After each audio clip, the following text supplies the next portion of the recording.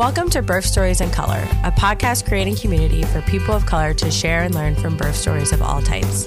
We're your hosts, Laurel Gourrier and Danielle Jackson.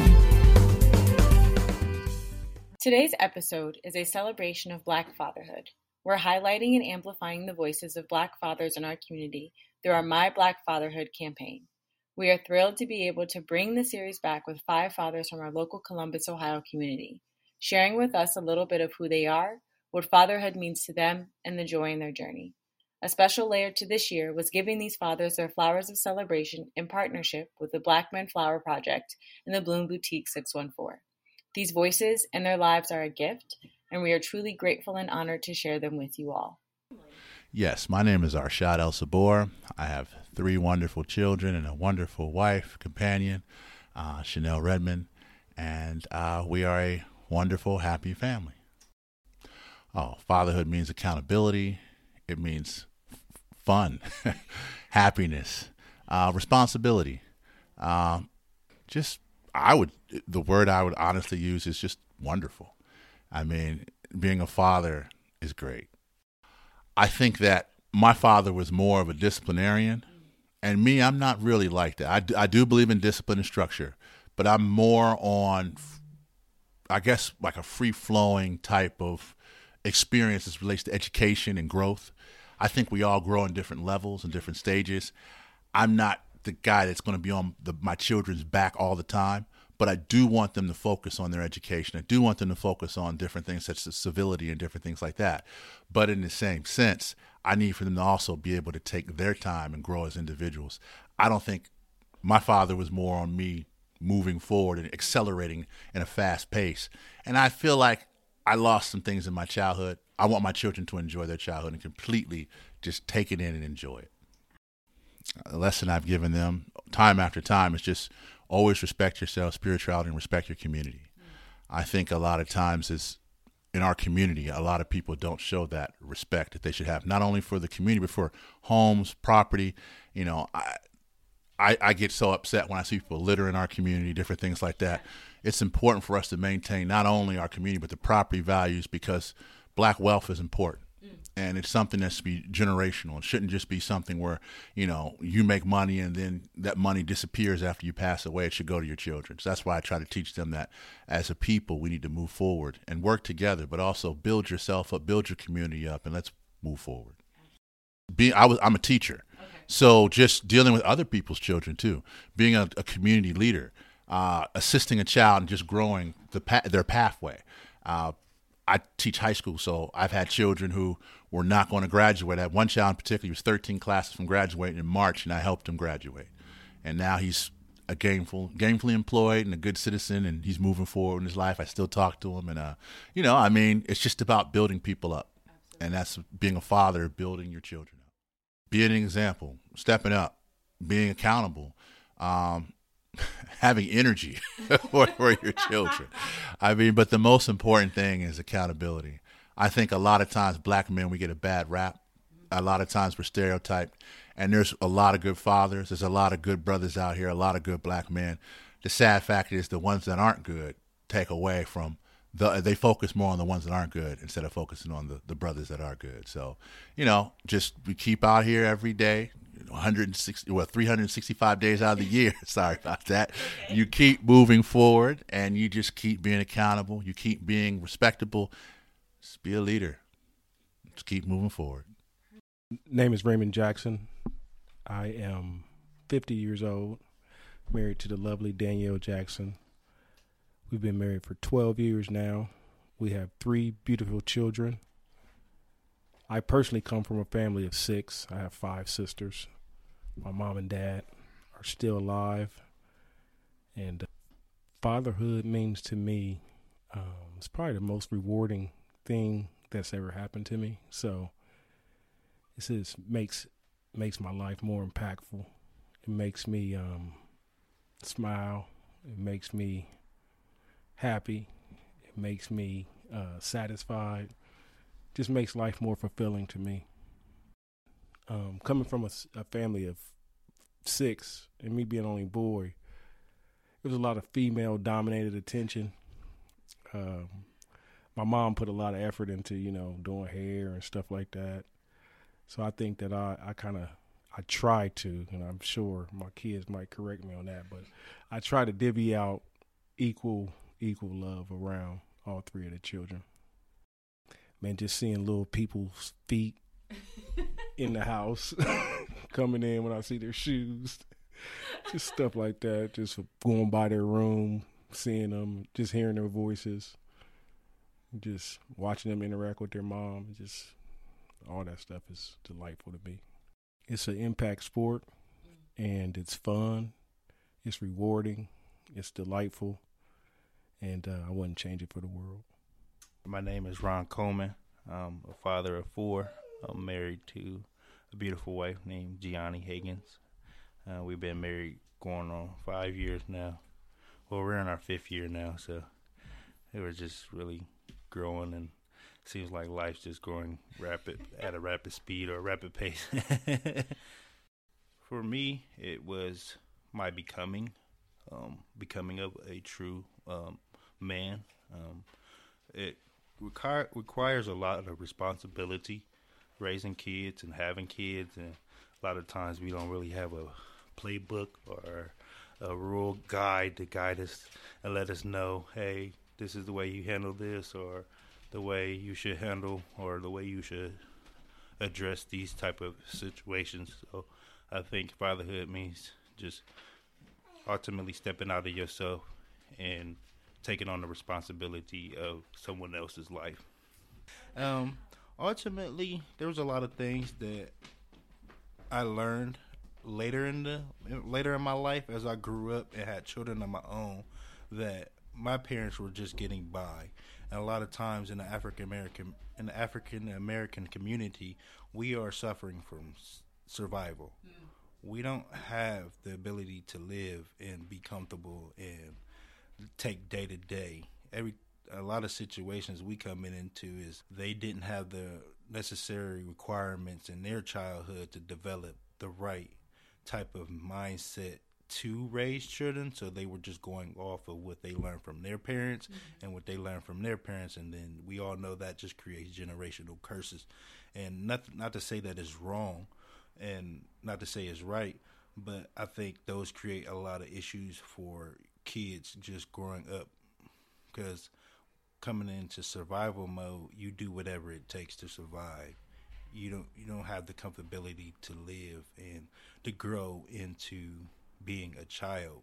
When I was younger, I was about 7 years old when I started to have to survive life, and at that age, it's ridiculous for a kid to have to survive at 7. Absolutely. Like, Absolutely. and that's just one thing. When I was going through, I just said that my kids would never have to experience this survival at that young of an age, and that's just something I'm just continuously working on daily. And it's been a journey, and it's a process to know really just the growth I see within myself.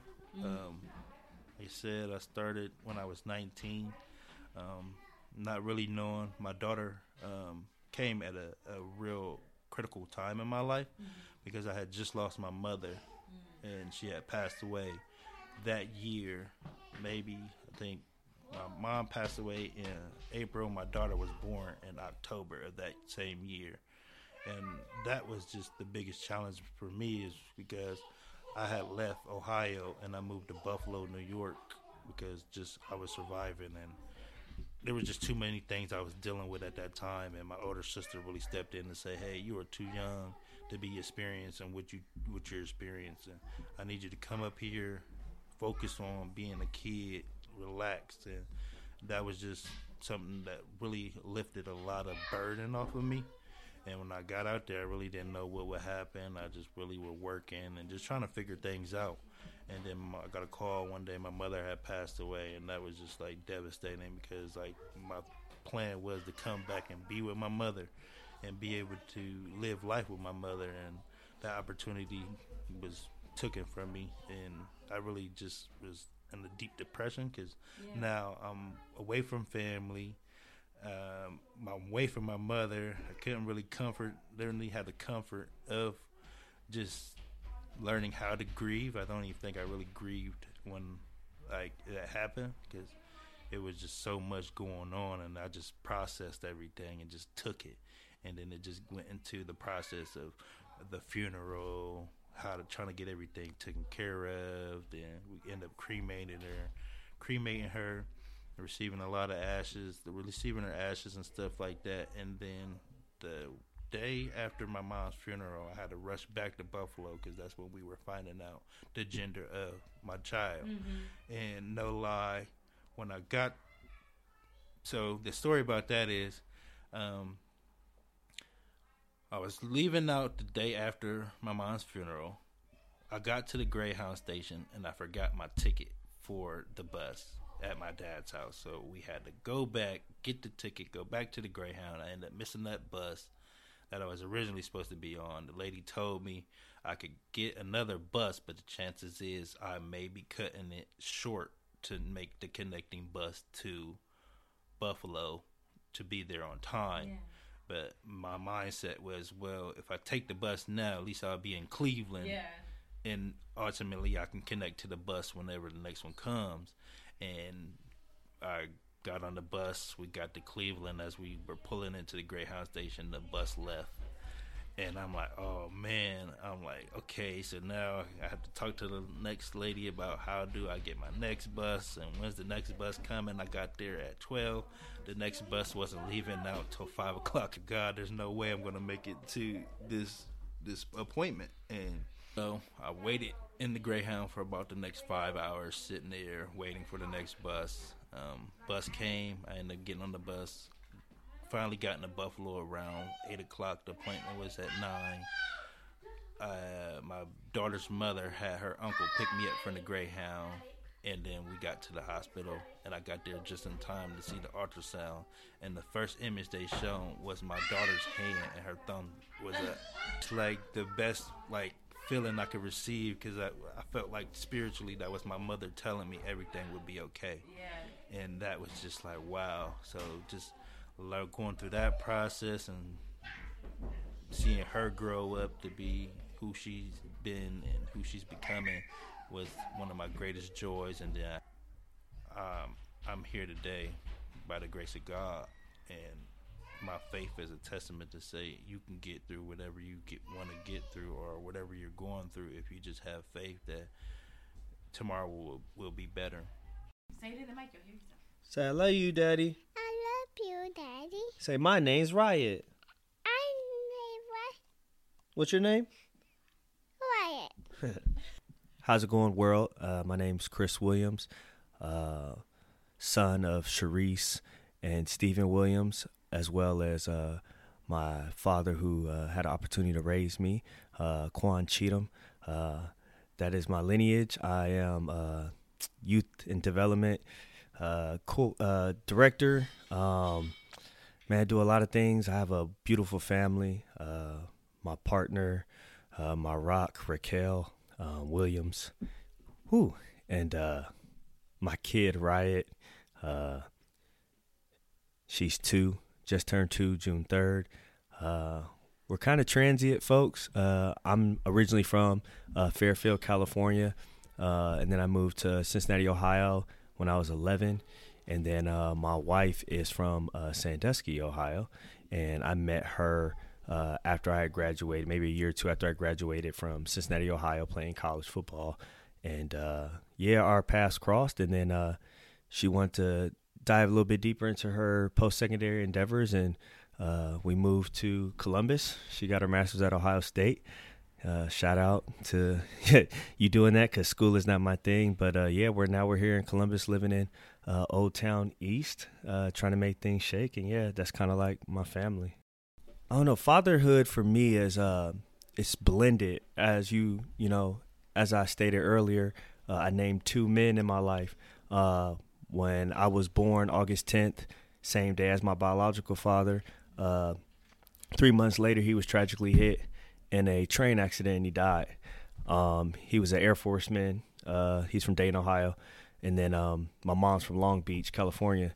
So fast forward, maybe a year later, my mom meets my dad, Quan, who had an opportunity to raise me. and he was an Air Forceman in Fairfield, California, and he's from Cincinnati, Ohio.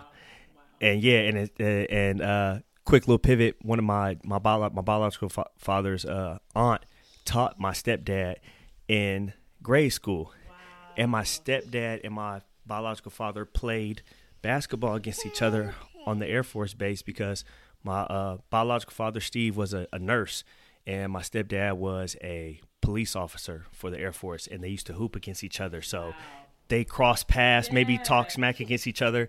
So like this is where I come from. So when I think about fatherhood, it's kind of loaded and blended for me. But now being a father, I got a unique perspective, and just kind of like this trauma that kind of like ignites me to want to like be the best version of whatever fatherhood could look like for me. I try not to really define it, more or less than leaning into just like the love that I almost kind of like try to vicariously live through my father that passed and try to live the life he didn't get an opportunity to have. You get what I'm saying? Yeah. So, and then just my stepdad, he's just solid, man. For someone at 24 years old to, take on the challenge of, a woman who had just got out of high school, right? Comes from a blended family, and then has her future lover. They were getting married in December too. So he died in November. They were getting married in December, and then like for someone else to come in and take on that challenge and like raise like a solid dude. Like my dad Quan is legit. Yeah. So fatherhood, man, like it's just there's layers. Yeah, it's layers to it. But yeah, and I just try to give all of that to Riot and Raquel. So yeah.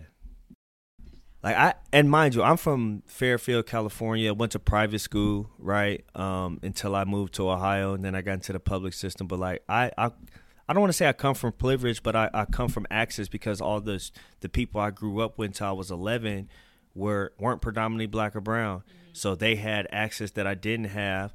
So when I moved to Ohio, I was kind of used to like having and then not having. And then when I got to college, being the decorated athlete I had a lot of access. And I think those transferable moments allowed me to like not only have experienced what access looks and feels like, but being able to discern like some of the mishaps with having access. But like the main thing when I first became a father, it was like, yo, I get an opportunity to not give her, but expose her to things that my family didn't have access to, because it was just different times. My mom, I'm a 90s baby, so my mom started having kids in the 90s. She didn't have the access like she did, and she's biracial, so like she has a whole nother layer of navigating the world. And I'm sure she wanted to give me a bunch of things or allow me to be connected to experiences, but whether she couldn't afford it or didn't know the right people, I'm a mover and shaker. I know a lot of dope people, right? Like I think I'm dope myself. So just the fact that I'm able to navigate the world, right, in my my authentic personhood, like Riot gets access to that, and it's not like I have to try. It's just I'm fortunate enough to like be somebody that's just around something, and she gets to experience that by being a piece of me. I am the daddy that likes to have fun. We like to laugh and play. You just never, how how many days you have, and that's the wound that, like I said, just inspires me. And fun. I just want to be that dad that is able to have fun. And I know a lot of dads get that stamp, like, oh, the dads just have fun. But like, I'm also very emotionally connected to my daughter, because I just know but it takes a level of intentionality for that. So as fun as I want to be, I'm very intentional about how I navigate the world with her, because she's learning, she's watching me, she's I'm her first me and her mother are first experience of mother and fatherhood and what that looks like. So I want to make sure I'm not slipping. Right. So I feel like a lot of people throw around the word love, right? Oh, I want my kids to love people and treat people the right way, even when the really way you should be treating people is how they want to be treated. But I think one thing that I think is unmatched, untouched, people haven't even scratched the surface of it, is kindness and like a willingness to be kind. And maybe people call it is it sympathy or empathy?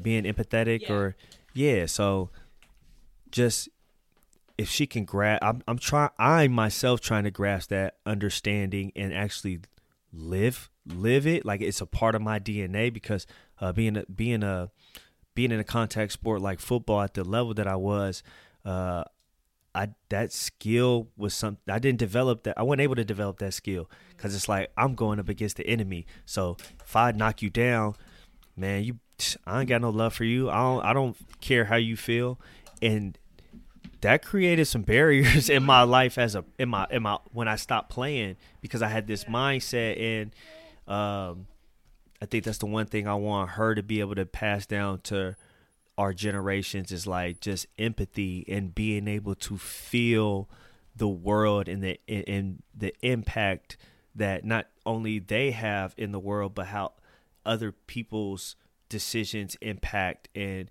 because oftentimes we think so much, we're self-centered, and at times it's the greatest thing on earth when I'm able to just indulge in myself and not have to worry about anybody else.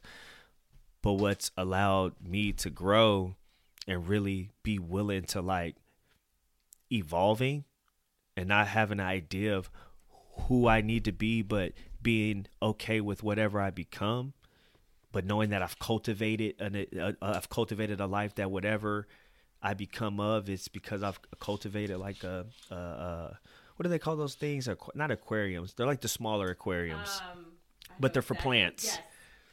Oh my gosh. But no, that's a huge something like that. I know what you're talking about. But yeah, so I just want her to be able to share that with the world, because I may suck at teaching her math, but it's like I want her to be able to take that one life lesson, because I think that's just it. Everything else, if she, I think, what do people say, like the lens, if she's able to just have a consistent empathetic lens for the world, man, I think my lineage would survive at least what's real, right? At least what the things that actually matter in life, so fatherhood is simply being present. Be there, be present, make time, because there's so many things, and when people really get to unlock personhood, you realize like you get a say in how you navigate your life. Oftentimes we deflect, but like when you really know, you choosing other things over than what you feel like you need to be choosing. So I think just being present, man. And that's being present in all things. Yeah. So be present, be there, just be. I think that's what that's what parents, whether father, mother, just be there for the person that didn't ask to be in this world, right? Like be there. Yes. That's on wax. Thanks for listening to Birth Stories in Color. To hear this show and other episodes, head to birthstoriesIncolor.com.